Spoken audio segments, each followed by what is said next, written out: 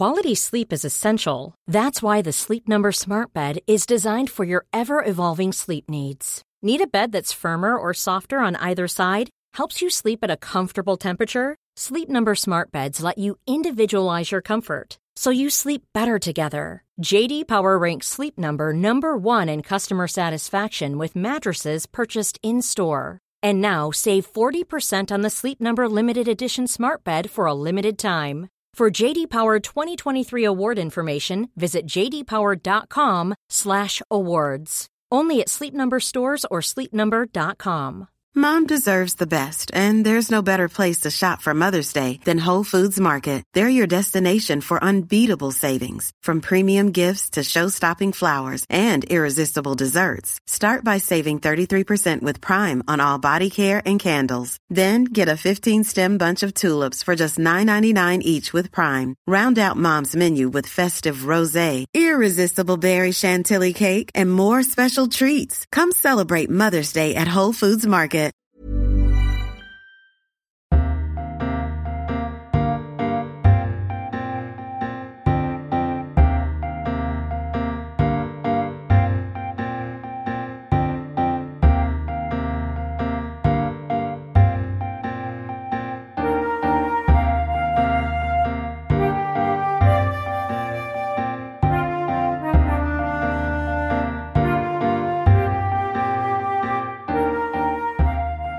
Welcome to this week's episode of the TLS podcast. I'm Thea Linarduzzi, an editor here at the TLS, and Lucy Dallas, our arts editor, is here with me. Hello, Lucy. Hi, Thea. How are you doing? I'm well, thank you. How are you? What's new? I'm all right. What's new? Let's limit it to what's new with your reading. Say what globally? Yeah, I mean, we don't want to go there, I don't think. Not really, though actually I am going to mention something about Ukraine. But yes, in terms of what we've been reading, I told you about the mushrooms, didn't I, last week? Yes. So I won't talk about them again, though they are completely thrilling. I started a sort of science fiction counterfactual, which will make a number of people probably immediately turn off. Please don't turn off. They don't have to read it. It's called A Calculating Stars by You Mary read it Robinette. so we don't have to. Exactly. Mary Robinette Kowal. I think I'm doing that thing again of reading it about a year late. At least a year late. Well, at least we're consistent. Yeah. And about a female sort of mathematician and a counterfactual about what would happen if a massive meteor had struck Washington in 1952. What would happen? I don't know yet. I'm finding out. How about you? Well, I have just today received a book, and it's exactly what was needed. It's a photography book, no words, just nice just and easy. Photographs. Yeah, just photographs by Luigi Ghirri, who was he died quite young. I think he was not even 50, but born in the 40s. Died in the 90s. I don't think I'm wrong in saying one of the most important, 20th century photographers. Italian, obviously, born in Reggio Emilia, and it's this book. It's published by Mac Books. They've been going about 10 years, I think. And it's just a beautiful collection of his photos of Puglia. So, I mean, it's grim and grey here, and it's just this beautiful collection of photos of Puglia. It's called Tra Albe e Tramonti, so between sunrises and sunsets. And he just had this wonderful, I think he started as a surveyor, a land surveyor, and something about the way he must have gone about his day job, looking at the land and noticing minor details just seems to inform the way that he went about his photography as well. And so many of them have this kind of, when you look at a photograph and you can just see that everything is on the verge of story. It's there are ready-made characters that just full of context for you to fill in yourself. Yes, so about to sort of start saying something or exactly burst into life. So is it? Exactly. But is it in the city or is it in the countryside or both? Or they're mostly city. They're lots of warm stone and people leaning against cars nice. and things like that. But yeah, there's more rural scenes as well. But yeah, so I've just lost a few hours. I mean, not lost, gained a few hours. Yeah, I've gained a few hours there. That sounds like a nice way to spend time. I did say that I was going to mention Ukraine. I'm not going to go into the news, as it were, but just to say that we had a piece a couple of weeks ago. So the writer Julian Evans was saying, I think it was when Russian troops were sort of on the border. It was the 18th of February, wasn't it? So it was just before. Yeah. And I was reading it again, and it's quite prophetic apart from anything else, because he says, were Putin to venture a conventional invasion today, he would find a Ukrainian army ready if outnumbered. He can also be certain of something else. The vast majority of Ukrainians will reject his presence. And he talks about the time that he spent in there. But he's talking about literature from Ukraine. So he's talking about a collection of poetry. And also there were some dispatches from occupied Donbass from someone who was there while that was happening. And who that person was put in prison, wasn't he? But 5 years of his 15-year sentence apparently is down to his having put quotation marks around the Donetsk People's Republic, which is remarkable. I suppose it's language, the role of language in all of this. Yeah, exactly. Yeah, the tough end of it. There's a book of short stories as well by Yevgenia Belorusets. That's translated as well by Eugene Ostashevsky. And then a report, an account of a sister telling the story of her brother, who was a soldier who died in combat. And I just thought it was worth mentioning, that everything else is still going on there. Literature is still happening there. And these are dispatches. Some of them really actually literally are dispatches from the front line, but the poetry and short stories is a different kind of chronicling, isn't it? So this piece by Julian Evans. Anyone who is interested will find it on the TLS website. Now, coming up on this week's show,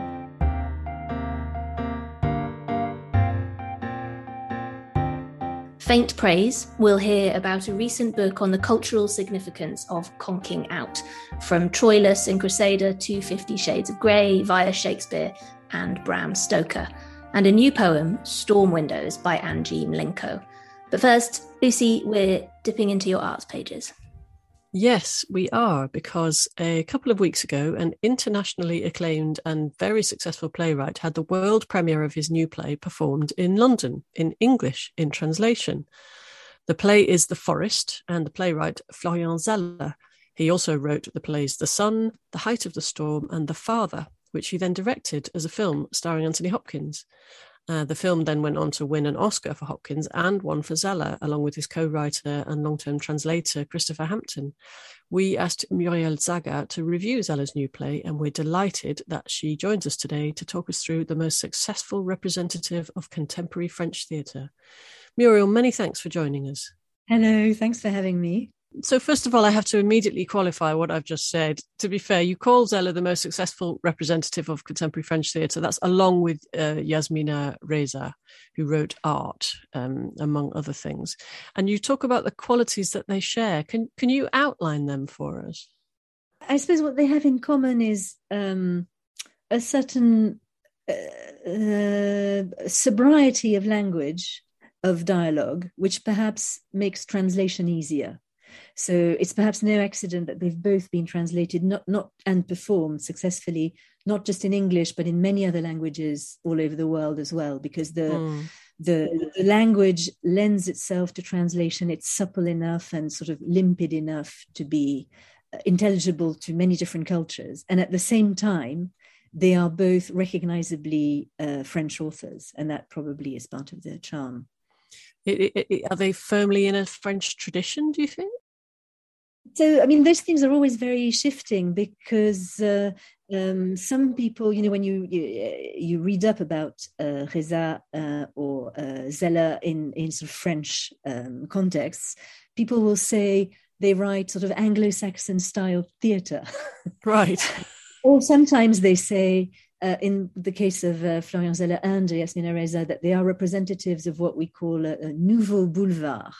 So Théâtre du Boulevard, the boulevard theatre, is essentially the same as vaudeville. It's rooted in 19th century sort of bourgeois theatre, comedies of manners, typically stories of adultery. So there's the lover is in the cupboard, and comes back unexpectedly. So usually it's the triangle of husband, wife, lover, or husband, wife, mistress. And there are slamming doors. And so other examples of this are the farces of Georges Feydeau, for example. That was also notably for being very, very popular, very mainstream, wasn't it? Enormously mainstream and rather tired. And certainly when I was growing up a long time ago in the 1970s, Boulevard Theatre was often on television, and it was really middle of the road, quite tired and, exhausted, really.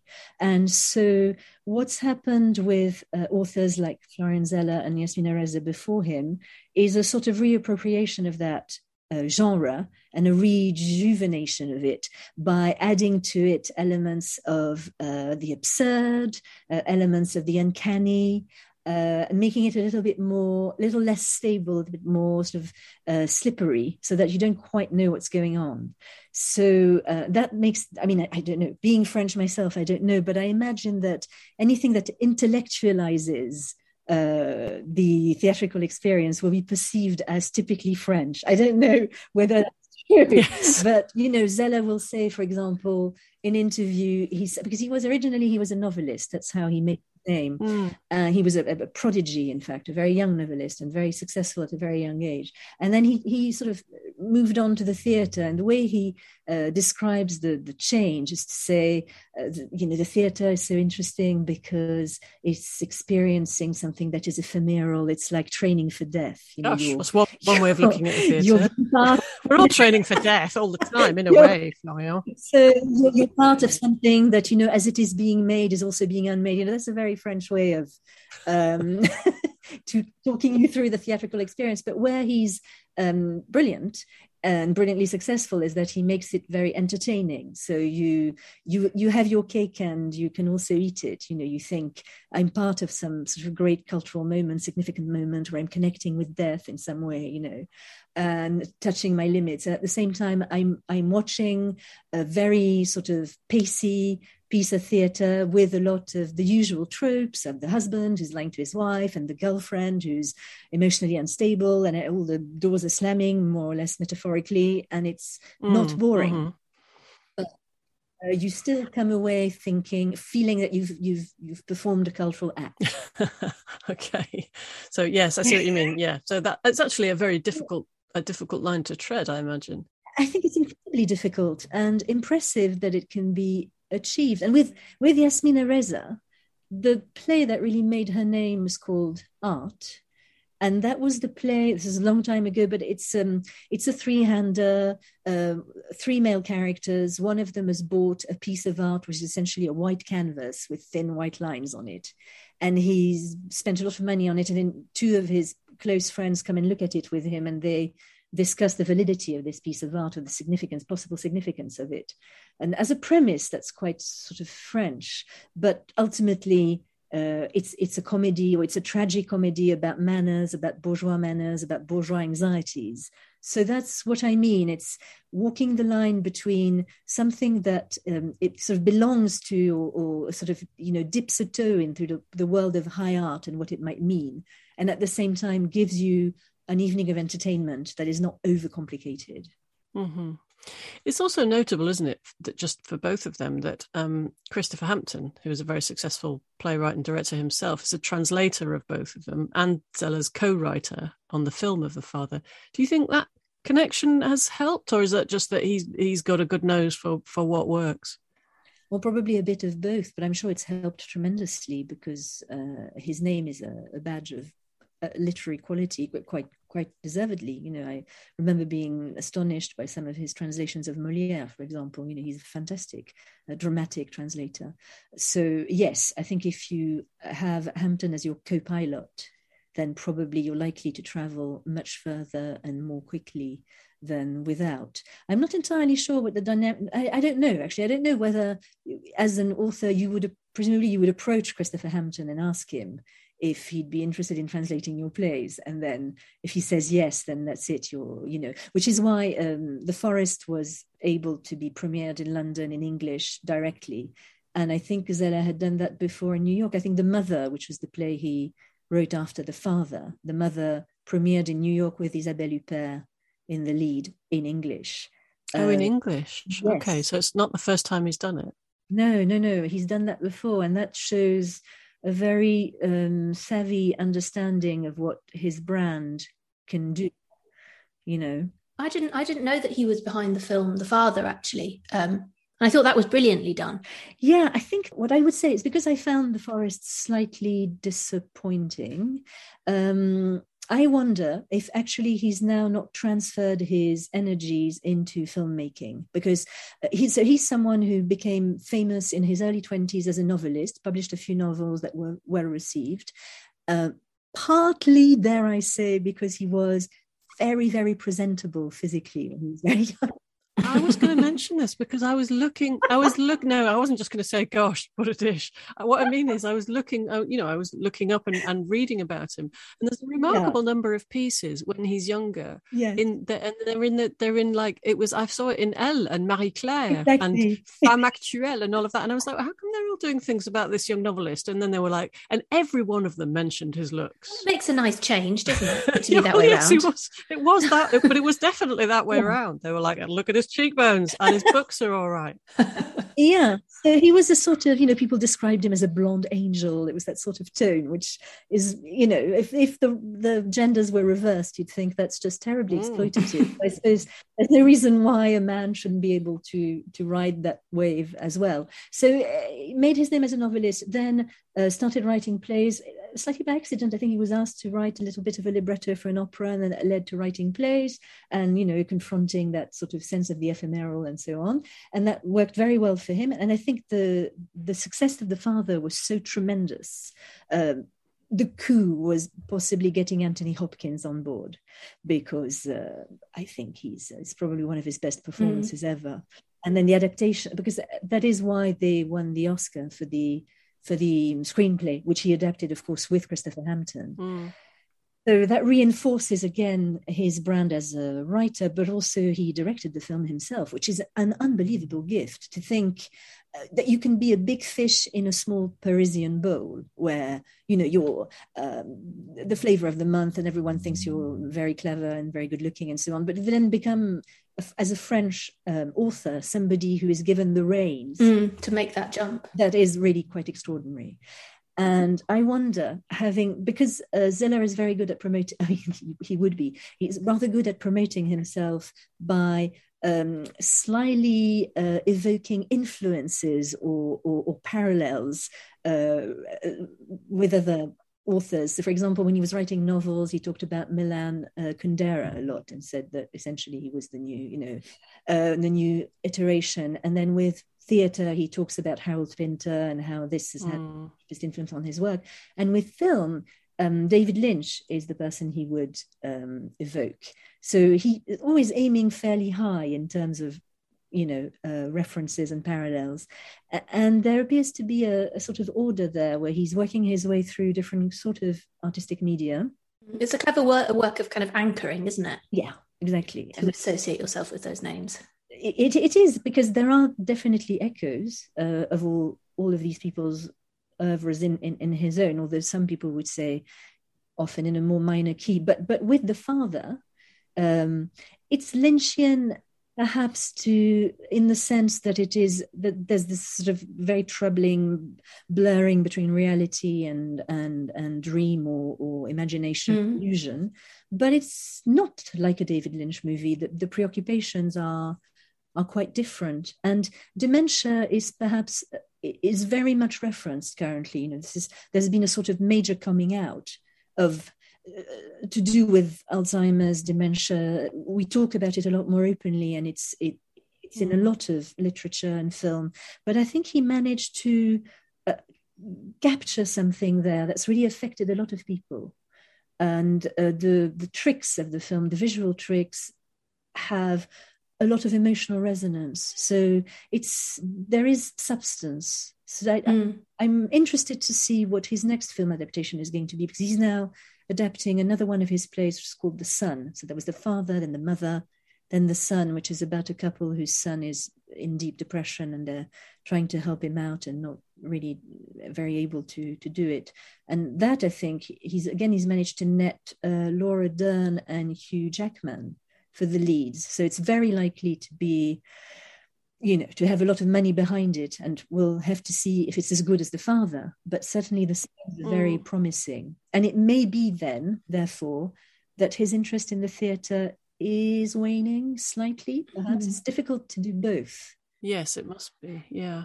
I wonder if I was thinking about The Father, which I've only seen kind of bits of it, but I've read about it. I wondered if, because he does seem to have a sort of style, doesn't he? Like recurring lines and sort of acts. We'll go back to this in more detail for The Forest, but and sort of Pinteresque in a way, and what you say about the decor and of the set changing and sort of visual tricks. Do you think that worked brilliantly for Dementia, because in a way it's almost a little bit like a recreation of what it might feel like, but then it doesn't work so well for other things? Yes, I think there was a sort of a synergy there, or a very happy encounter between for those of us who have not experienced it yet, but from what we know of how dementia affects people, the sort of onset of confusion and not losing your bearings, not really knowing where you are, people change their appearance, or you forget who they are, all of that, to be able to make that tangible with through a sort of again, this sort of Pinteresque absurdist approach. It gives it substance, it gives it meaning. So it's not just a jeu d'esprit where this might mean one thing or it might mean another. And that is slightly the issue with The Forest, is that there's not that much at stake. Whereas in the Father, the story is very strong. There is a lot at stake. And it's very French, again, to talk about the human condition, and tackling the human condition. But I think he does actually achieve that with The Father. He does put his finger on something that everyone can relate to in themselves and in possibly a family member, but also in themselves, because we're all of us every day at times wrestling with a clarity. It's not always available. Maybe I'm speaking for myself. Oh, no. I said, in fact, I was saying to a family member this morning that I was having trouble with nouns. They looked at me a bit blankly. Everything okay? Anyway, so, yeah. Let's say that nouns are fine for now. Let's talk about The Forest then, the new play. So it's directed by another long-term collaborator, Jonathan Kent, and it's at the Hampstead Theatre. What was it like? So it's gorgeous. It's wonderfully staged. There's a very clever sort of fragmented stage, which again is a sort of metaphor for the mind of the protagonist, who's confused about the possible consequences of an adulterous affair that he's had. So part of the set is his apartment where he lives with his wife, and then part of the set is the bedroom where he meets his girlfriend, and another part of the set is a sort of strange study or interrogation room or office where other things happen. That's all very well done. The cast is great. I did think it was rather a slight piece compared to previous plays of Zeller's, because the boulevard element, so the vaudeville element of the husband, wife, mistress, is pretty much still left intact. There's a little bit of a nightmarish twist. We don't know. I mean, the character of the man, of the husband, is played by two actors, Paul McGann and Toby Stephens, who play sort of alternating versions of the same person. So you have to hang on to your hat and try and work out what happened, what really happened. Is the girlfriend still alive or not? Who said what? Scenes are repeated, again, in a sort of Pinteresque or absurdist way. Scenes are repeated with tiny variations, which is something that Yasmina Reza also has experimented with, to make you question what really happened. And all of that is quite entertaining, but ultimately it's about a very vain man who's had an affair with a younger woman and is feeling terrible about it. And it's difficult to engage emotionally beyond a certain point with that story. I didn't think there was enough there to warrant the stamp of a really interesting, innovative play. It seemed a little tired. Also, the female parts are thin, incredibly thin. And of course, everything is seen through the point of view of the man. So perhaps that is how he sees them. We have to allow for that. But the wife is played by Gina McKee, who's a wonderful actress and is really not given very much to do here. The girlfriend is played by Angel Colby, who, again, has a lot of energy, but is reduced to the part of unstable, hot chick, essentially. And the wife is a long-suffering but very beautiful wife. That sounds like a cliche, doesn't it? I mean, it sounds very French, I would say, even that it's, not for the first time have I thought we, the French, I have to take some of the responsibility, have not received. There were quite a few memos that got lost, we still haven't received. So I don't think Florian Zeller, for example, is aware that these sorts of tropes about women are difficult to sell nowadays. I don't think he knows that. And he's quite a young man. So that's just food for thought in terms of how quickly French society is changing or not. Yes. I suppose in a sense, then it's sort of surprising that what sounds like one of the most on the nose lines in the play is uttered by, I think it's the daughter, you say. She says, in the end, it's always the same story. And that seems to almost be the line that summarizes your thoughts on the play. There's a tiredness you've mentioned. It's almost like maybe he's exhausted the style that he's been working in up to this point. Does he just need to try something new? I think so. I think maybe it's time to move away from boulevard, nouveau boulevard, old boulevard, get off the boulevard and try something entirely different. Yeah, I think he's possibly reached the limit of that. And maybe it's a question of age as well, that he's now, how old is he now? Actually, he's in his 40s now, isn't he? I think so, yeah. Not quite. So perhaps it's no accident that where he's done really well is with The Father, with a story that is about graver themes and a little less about male vanity, a little more about human frailty. Would you say that he does have a style and that this is possibly the thing that you think maybe he needs to change a bit now? There's this thing about recurring lines. She says that. Also, I think I was reading a review we had of The Height of the Storm, which also has the line, it's always the same story in it. And in The Forest, you say, someone says, you've changed our lives. And then later on, he says to someone else, you've changed my life many times. There are recurring phrases, aren't there? And bouquets of flowers. In The Height of the Storm as well, apparently, bouquets of flowers turn up and nobody knows what the heck is going on. Do you think he's sort of recycling things a bit? I think he is. I mean, in a way, you could say, well, he's creating his dramatic universe. So maybe that is one. Also, often characters have the same. I mean, some of the same names recur. Wives are often called Laurence, for example. André is a name that, various names. And you could say, well, that's because he's just sort of refining his universe. I agree that there's an element of formula, possibly. And that he... he is very self-aware, and so he would say, for example, that his early novels, which were celebrated, I mean, up to a point, within again a smallish Parisian bowl, perhaps, that they were works of his youth, and that he feels no connection to them now, and that perhaps if you are an artist who's going to keep going forward, then you have to be prepared to cast aside various skins, and so the novelist skin is gone. It is possible, I think, that he's reached the end of the line. I say that, and then he's going to come back and dazzle us all with a play next year, and then I'll be delighted. But perhaps it's time to let go of the dramatist skin and instead devote himself to films, because he appears to have a real talent for filmmaking. You said in your piece as well that the theatre of the absurd, it's almost pastiched in The Forest.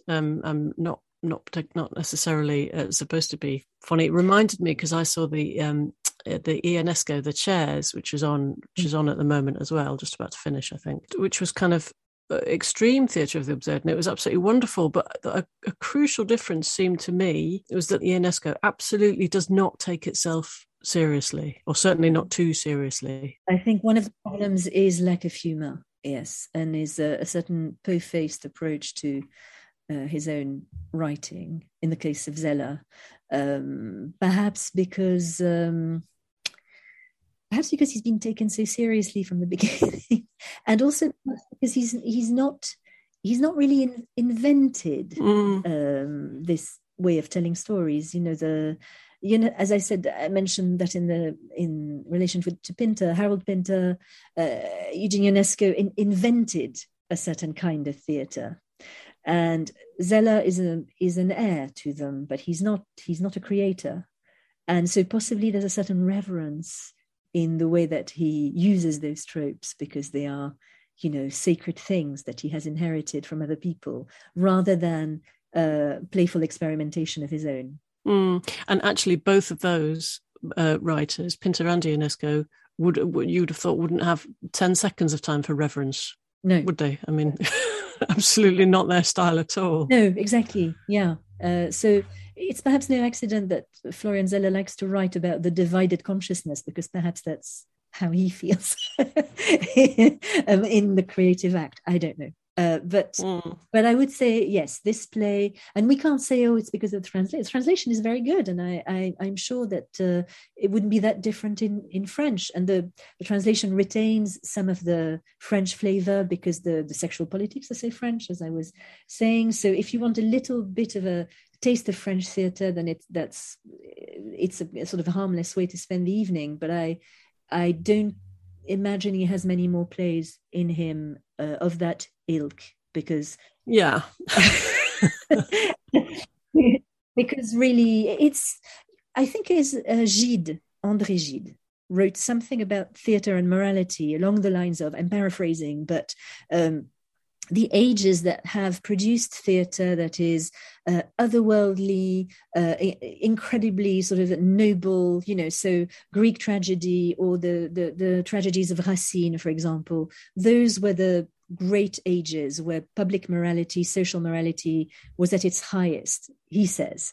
Whereas bourgeois theatre of the kind that Zeller and Yasmina Reza produce, which is a sort of mirror image of the theatre audience. People go and watch their plays partly to watch themselves on stage, because they're the ones being lampooned. And it's fun to see yourself being lampooned, and then, and then to think, well, I'm not as bad as him, or I'm not as extreme as this, a ridiculous person, and then walk away feeling a little bit better. Then that Gide would say, that's a very, very thin way of engaging with the theatre, and it doesn't reflect well on our own morals as a society. Oh, you mean that we should be kind of undergoing catharsis, that sort of thing? We should be undergoing catharsis, Lucy. We should be... That's what we should be doing. Well, and actually catharsis, it doesn't have to be tragic either, does it? I mean, it's usually used in the tragic sense, but it could be, it's a sort of extreme, isn't it, in any sense? It is. I mean, a paroxysm of laughter is just as cleansing as the tears of tragedy. And yes, I did think the play, that's another issue I had with The Forest, is it's not that funny. There's a little bit of comedy, but it comes through from performance. Toby Stephens is very amusing, and sort of runs with the part and chews at the furniture, and is very, there are moments of high comedy, but not really sufficient. Because the tone keeps changing. So is it real? Is it a dream? Is it tragedy? Is it comedy? So you begin to enjoy yourself, and it sort of takes off, and then we have to go back to a sort of simulacrum of theatre of the absurd. There's a character called Man in Black, who wears white makeup that looks like a mask, and he appears at times, and reappears as a sort of judge from another world. And I'm not entirely sure that it's the tone was quite right, because I think it was funny without meaning to be at times. Yes, that's probably not what you want, is it? Really, unintentionally funny. Do these plays, after they've premiered in England and in America on Broadway, do they tend to transfer to France, or do they not have a run in France? I'm just wondering if it's like he's struck just the right amount of packaged Frenchness for us Brits and Americans to to identify it as a French play by a French playwright, but that Frenchness just doesn't really play so well in France anymore. They're a bit tired of that Frenchness. I think that's a very good question. I mean, as far as I know, the mother, La Mère, was performed in France afterwards. And he, because of his notoriety, he has access to top performers. So very famous, prestigious actors will gladly work with him. So they usually do very well in France as well. I imagine The Forest will transfer also. But there is something profound in what, I mean, I'm sure what you're saying is true, that he's hit upon a kind of dream formula of just enough Frenchness for le monde anglo-saxon and other worlds, and that possibly that is where he will fare best, is outside of France. But there's still certainly an appetite in France for where he will then probably be perceived as a sort of Anglo-Saxon product, because coming back from New York or coming back from London. So it cuts both ways. It works on all levels.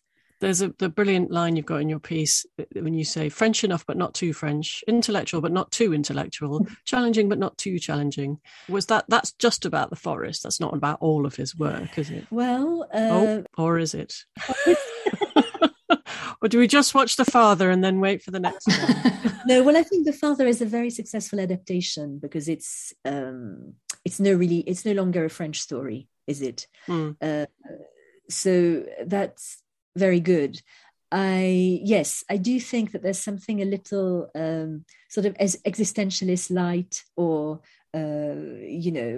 philosophical light about the output, but that's why it works, because it's also trying to be entertainment, and so perhaps we can't be too stern about that. You're trying to give people a good evening out at the theatre, and at the same time you're trying to do something that holds together as a sort of an artistic proposition. So you can't be too French, because then it wouldn't translate so well. You can't be too challenging, because a lot of people would leave in the interval. You want people to stay. It's a difficult balance, and not many people have succeeded at it. So he's obviously hit on a balance that works. Yes, he is. He's obviously doing something right, what with his international success and acclaim. So I think, we wait and see what the film of The Mother is like. Muriel, thank you so much for talking to us today. Thank you very much.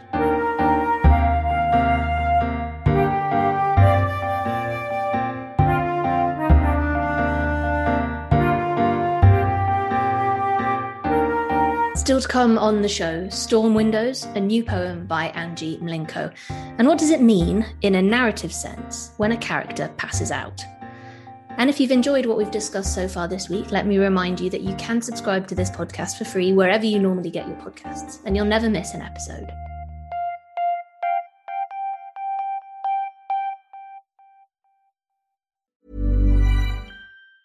Mom deserves the best, and there's no better place to shop for Mother's Day than Whole Foods Market. They're your destination for unbeatable savings, from premium gifts to show-stopping flowers and irresistible desserts. Start by saving 33% with Prime on all body care and candles. Then get a 15-stem bunch of tulips for just $9.99 each with Prime. Round out Mom's menu with festive rosé, irresistible berry chantilly cake, and more special treats. Come celebrate Mother's Day at Whole Foods Market. Quality sleep is essential. That's why the Sleep Number Smart Bed is designed for your ever-evolving sleep needs. Need a bed that's firmer or softer on either side? Helps you sleep at a comfortable temperature? Sleep Number Smart Beds let you individualize your comfort, so you sleep better together. J.D. Power ranks Sleep Number number 1 in customer satisfaction with mattresses purchased in-store. And now save 40% on the Sleep Number Limited Edition Smart Bed for a limited time. For J.D. Power 2023 award information, visit jdpower.com/awards.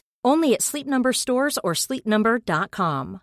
Hi, I'm Daniel, founder of Pretty Litter. Cats and cat owners deserve better than any old-fashioned litter. That's why I teamed up with scientists and veterinarians to create Pretty Litter. Its innovative crystal formula has superior odor control and weighs up to 80% less than clay litter. Pretty Litter even monitors health by changing colors to help detect early signs of potential illness. It's the world's smartest kitty litter. Go to prettylitter.com and use code ACAST for 20% off your first order and a free cat toy. Terms and conditions apply. See site for details.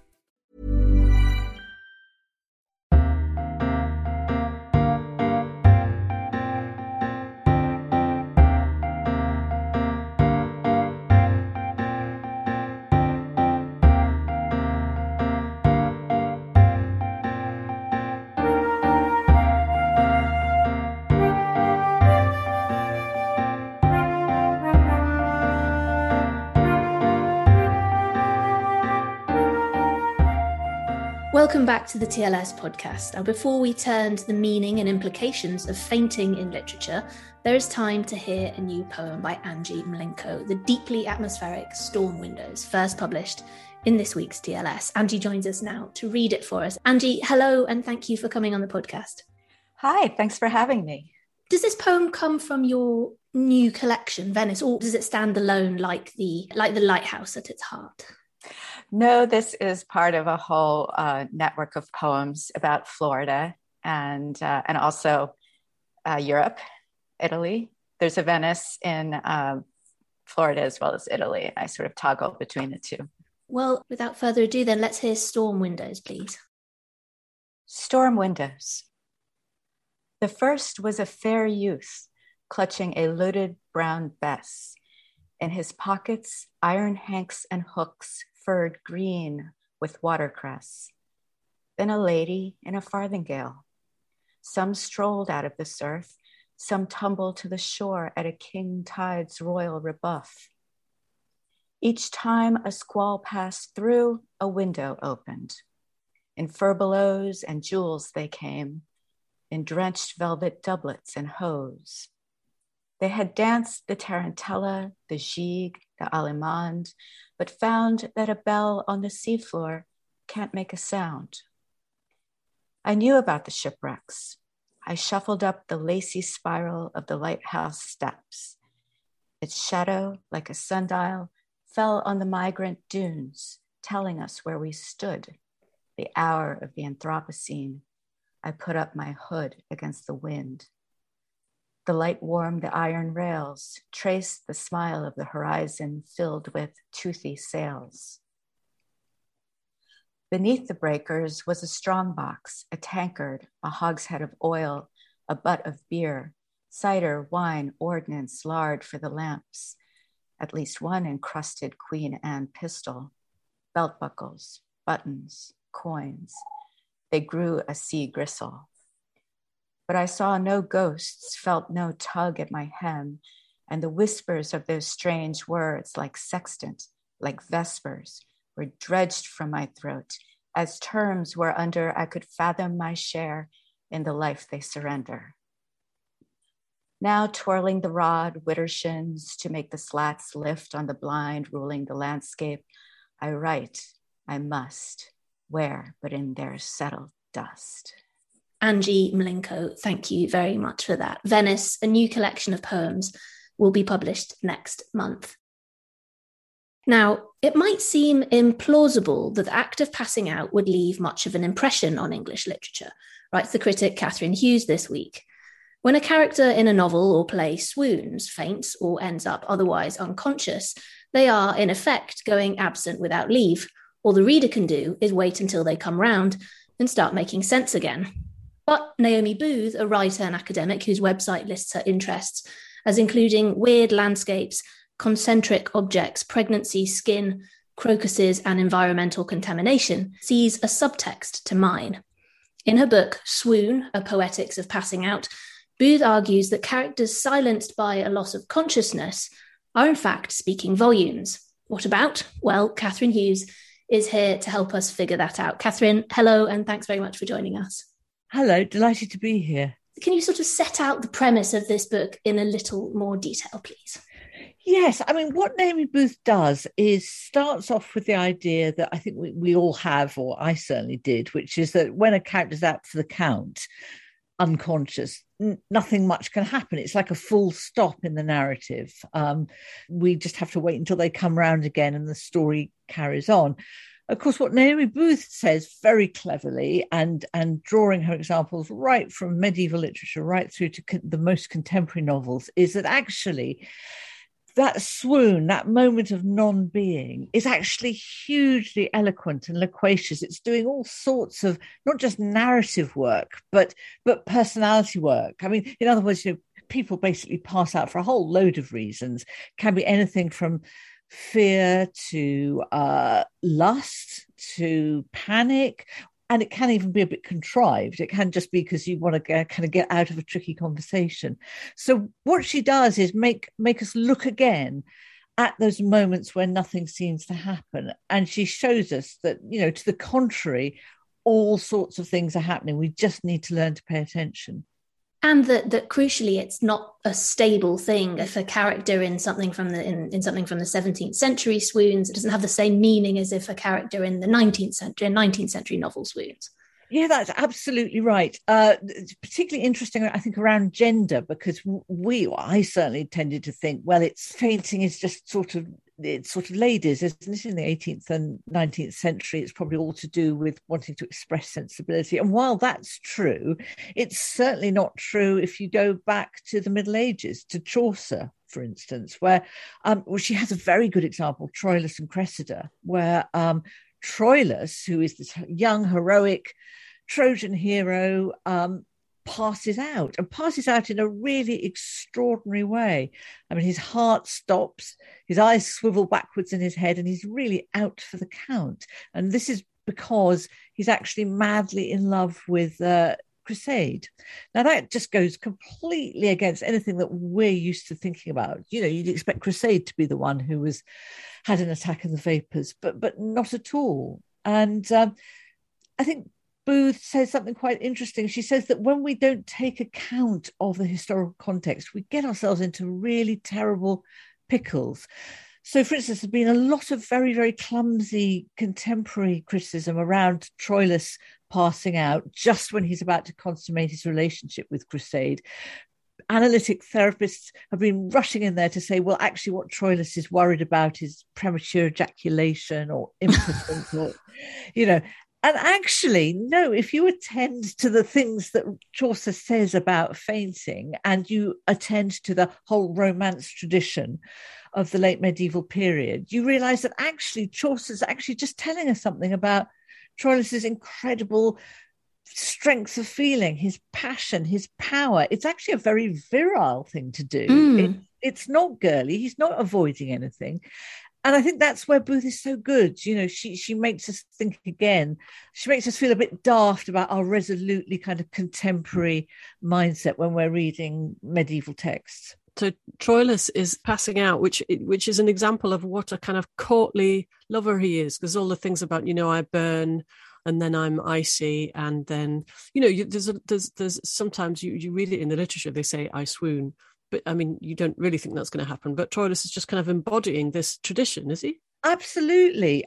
He is showing us in the courtly tradition, what a proper man does. And what a proper man does is swoon. And what's so interesting about Chaucer's description is that he actually has an angle on the physiological symptoms. So Troilus literally, as I said before, his eyes are sort of turning backwards in his head, which must have been very, very scary for Cresside.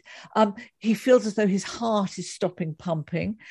It's a very precise physiological description, and it's there to make us see what an extraordinary hero he is. And in terms of the power of feeling and the fact that Troilus swoons precisely because he is so manly and full of passion, there's a strange sort of sympathy in a religious tradition in the 16th century, isn't there? You mentioned Teresa of Avila. Yes, you're absolutely right. I mean, Booth has really interesting things to say about St. Teresa. She actually is barely upright, if you believe her. She seems to be swooning constantly. She refers to these, St. Teresa does, as rapture. She's constantly in raptures. And she sees this passing out, this being elsewhere, as taking her closer to God. So she's literally sort of loosening her earthly ties. what makes it all more complicated is that Teresa also believed that she levitated at the same time as swooning, and so did her sister nuns. And she would have to instruct them, please hold me down, sisters. So it conjures up this extraordinary mental picture of St. Teresa floating up into the air and slightly panicked, and nuns kind of holding her down off four corners like a tent in the wind. But again, Teresa is saying something about the extraordinary power of her mental absences, that she is literally, it's an altered state. It's not an absence, it's a kind of going into a new and more intense place. That's actually true of fainting anyway, isn't it? Really? I mean, I don't know about, hasn't happened to me very often, but it's not like being asleep. There is a kind of moment at which it feels very different to either being awake or being asleep. You can easily see that that's a religious experience. Yeah, I mean, absolutely. It hasn't happened to me very much, but I agree. It has a different quality. I have to say that whenever I fainted, I haven't also levitated. Anything. Maybe they just didn't tell you. Maybe I was floating 6 feet above and I didn't realise. But yeah, absolutely. Fainting, you're absolutely right, Lucy. It's not just I feel sleepy. It's something happens to one's vision. I mean, in my experience, it sort of goes dark around the edges and you get a sort of almost like pinhole type vision. It's very, very strange. And you know it's coming on, and it slowly builds. But you can't stop it. I mean, that's the very strange thing about it. It is as if you've handed over your body to another power, which I suppose is what Teresa was trying to gesture towards in her slightly kind of heightened language. It seems to me as well that if she's talking about it, that she's communicating with God at those points, she feels like she's communicating with God. That's a very active thing to do. She's not checking out. She's checking in. Yeah, exactly. Yeah, absolutely. She calls, again, it's slightly odd, and again, we probably read the language slightly strangely, but I mean, she talks about her embarrassment of raptures, and you know, there's a sense of it. She is embarrassed, but there's also, I don't know, again, whether I'm bringing my own stuff to it, but there's a slight self-congratulatory quality. Look, you know, I'm so good at doing this rapture stuff. It's an embarrassment. I'm sorry, sisters. I know it's a bore. You've all got to kind of stop what you were doing and come and hold me down. Pin me down. Pin me down. So I don't, you know, I and again, that I may be being crass, but I think there is a sense in which she's there's a sort of social awkwardness that then translates into feeling slightly pleased with yourself because you've somehow been magicked onto a higher plane. Yeah, you have this strength, this superpower that others don't. So at what point then did our literature start to resemble something closer to what we talked about, our assumptions earlier, that, you know, gendered swooning along the lines that we would expect, a sign of feminine weakness or hysteria or, you know, oversensitivity? I think what Booth says is by the time we get to Shakespeare, it's a landscape that we understand. In other words, it's the girls who faint. And if men are knocked unconscious, it is, you know, during battle. It's because they've lost a lot of blood and are very brave. Whereas the girls faint because they are embarrassed, appalled, frightened, all those kinds of things. And she's particularly interested in Much Ado About Nothing, where the heroine, who's confusingly called Hero, passes out again just at the moment she is to be married. So again, at that peak moment of sort of consummation. But in this case, it's because her groom, Claudio, has been misinformed that she's actually been unchaste. So this news has suddenly come. Actually, Hero is not a maid, not a virgin. She shouldn't be getting married. And Hero is so appalled at that thought that she completely faints away. And in a sense, that I think we understand, because what she's passing out from is not just shock, but also shame, a very proper female shame. What's so extraordinary, what happens next, though, is that while she's out for the count and the bridegroom and his party leave in high dudgeon because they're very cross at possibly having, you know, had a sort of unchaste bride forced upon him, Then the bridal party sort of clusters around Hero and starts to interpret her body. So her father talks about her foul-tainted flesh, which I think is a bit rude. Which is nice. Thank you, Dad. It's nice to feel you on my side. Her cousin, who is also the bridesmaid, says, no, she hasn't lied. She's belied. So she's lying down, but also people have told lies about her. And then the friar, who really stands in as the vicar, the man who's doing the ceremony, launches into this extraordinary account of her body. He leans over her recumbent body and says, I've seen her blush when she's awake. This is absolutely a maiden of impeccable morals. She's so chaste. Her body is entirely the sort of body that you would want. It's a body that colours up at the thought of anything unpleasant or, untoward. Therefore, I know that she is chaste. And there's something quite creepy about it. I mean, there's three people standing around Hero's completely recumbent body, commenting on her in the most kind of peculiar and unattractive way. But there is a sense in which she has the power. I mean, she is the focus of attention. There is no other conversation in town except this question of what her body is doing, what her body has said, what it means when it behaves in certain ways. So again, I think you get this sense of, swooning is a sign of female weakness, passivity, but also it's got this kind of strange undertow of strength in which it forces all eyes upon itself. And all conversations are about it. So I think Shakespeare does something quite clever there. Yeah, and then certainly when you think of 18th century literature, swooning by that point is pretty well established as a feminine thing. If you think of Clarissa, Richardson's heroine is just constantly fainting, and it's like every feint foreshadows and cements her decline, her kind of her growing weakness and vulnerability.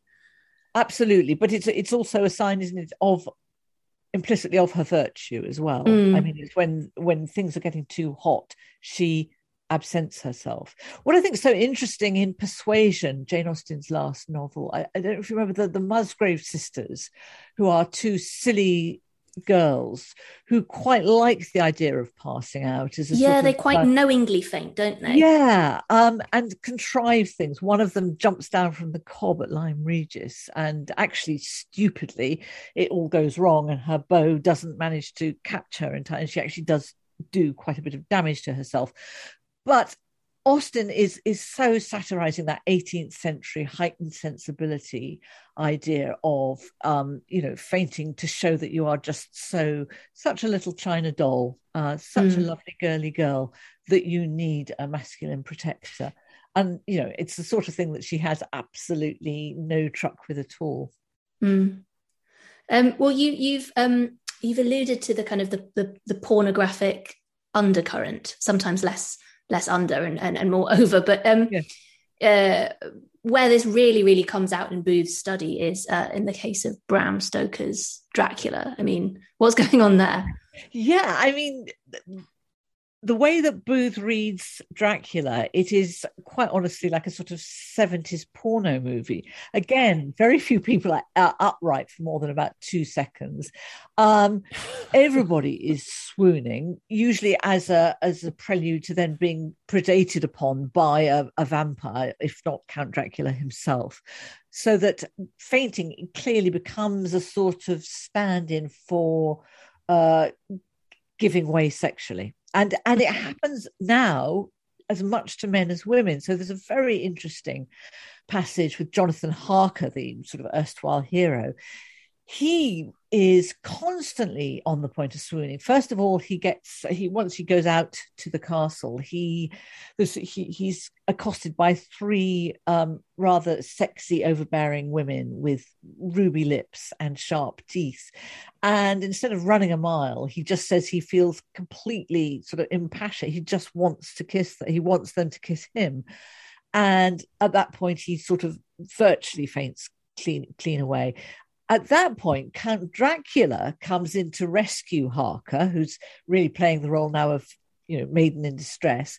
And what does Dracula do? But he picks up the swooning body of Jonathan Harker and takes him off to his bedroom. So, I mean, Booth is very interested in the way that queer sexuality can get played out and through the swoon. So she very much sees Harker's swoon here and being gathered up by Dracula and taken off to his bedroom as a very interesting way of kind of introducing a whole set of alliances and allegiances which aren't there on the surface of the text. But at the same time, we also have good old-fashioned patriarchal pornography with these three overbearing women with enormous lips and teeth who are going to bear down on Harker and have their way with him, so that swooning just becomes the kind of act that allows the merging of all kinds of bodies in all kinds of possible combinations. There really are no boundaries between people, and that's what I mean when I said that reading it again or reading it through Booth's analysis, you do get a sense of a sort of swingers party, in the sense that it's a kind of barely choreographed dance of lust and desire in which anybody can have anybody, because there's really no firm, impermeable boundary between each body. And between the living and the dead. Between the living and dead, and between men and women. And between men and women, and between everything and everything, really. But I mean, from there, Booth, she wants to bring her study up to date, so she turns to 50 Shades of Grey. And for someone who, as you describe her, has a very strong interest in queer sexualities and coming from something as subversive as Dracula, to then find herself talking about 50 Shades of Grey must have been quite frustrating for her as well. I mean, the swooning here is pretty disappointing and grim, very far from anything subversive or even Troilus-like. It's the powerless. I think she finds it. Booth at the end becomes quite schoolmistressy about swooning, and various people have got high marks for good interpretive swooning. Everybody from Troilus to Hero to Jonathan Harker. But she will not give high marks to 50 Shades of Grey because she sees it as a very thin, kind of discourse. There's nothing to be read into it apart from what it is. And what happens is that Anastasia Steele, the heroine, again is barely upright. She seems constantly, when the hero looms into view, to be on the floor. At one point she's even being sick, which I can't imagine is meant to be erotic, but possibly is. She can never, as it were, inhabit her own body. She can't act upon her desires, but nor can she even do something interesting with her fainting. I think that's the point. She is squeezed into a corner where her fainting is of the most kind of childish play acting, pointless kind of way. I mean, she literally also wears high heels apparently all the way through. I haven't got very far with 50 Shades of Grey, and she's constantly she's constantly toppling off her high heels and spraining her ankles. She should just wear Dr. Martens, and then I know much shorter book. But that's really interesting, I think, because that is a kind of contrived swooning. She's making herself fall by these very perverse choices she makes that she really doesn't have to. And so Booth ends really on quite a cross note, having written very lushly and lovingly about all these other examples of the swoon, and made you feel that it's a subject of sort of infinite richness. It makes you think about text in a completely different way. Even Dickens has some interesting swoons. I mean, Mrs. Gamp Seri Gamp is constantly swooning, and in that case, it's because she just wants to draw attention to herself. So it even enriches those kind of quite comic texts that Dickens writes. But something goes wrong with 50 Shades. Sorry, I've demoted it to 20 Shades.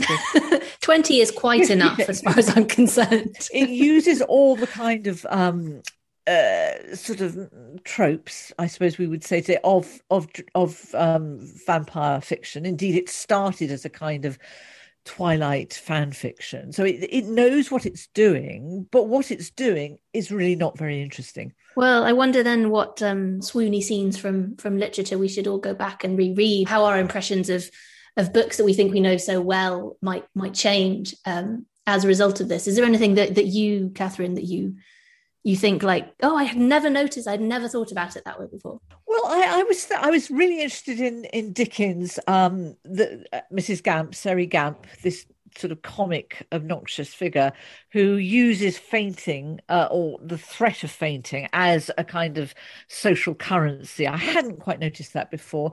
Also in Dickens, I mean, when Lady Dedlock swoons, and it's because of the emotion of realising that Esther Summerson is actually her daughter. Oh, spoiler.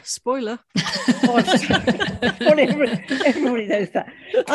The swoon for Lady Dedlock, who has been so in charge, so self-contained, so impermeable to the outside world, isn't she? I mean, she's just bored. She's just, nothing can get to her. The weather, nothing. Celesta, nothing. She's entirely a sort of homeostatic being of her own making.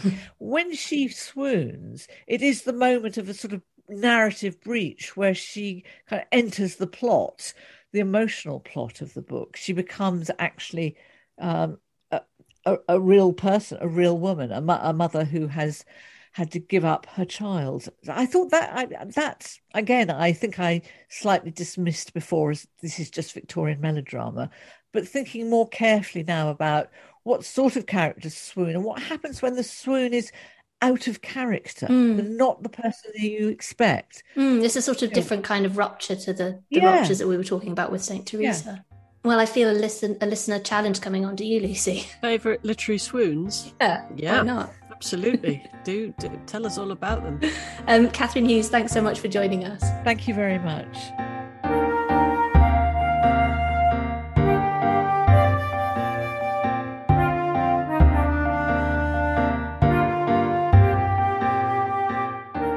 That is all we have time for this week. Our thanks go to Angie Mlinko, Catherine Hughes and Muriel Zaga. Thank you for listening to this episode of the TLS podcast produced by Sophia Franklin. We'll be back next week, but for now, from Lucy Dallas and from me, goodbye.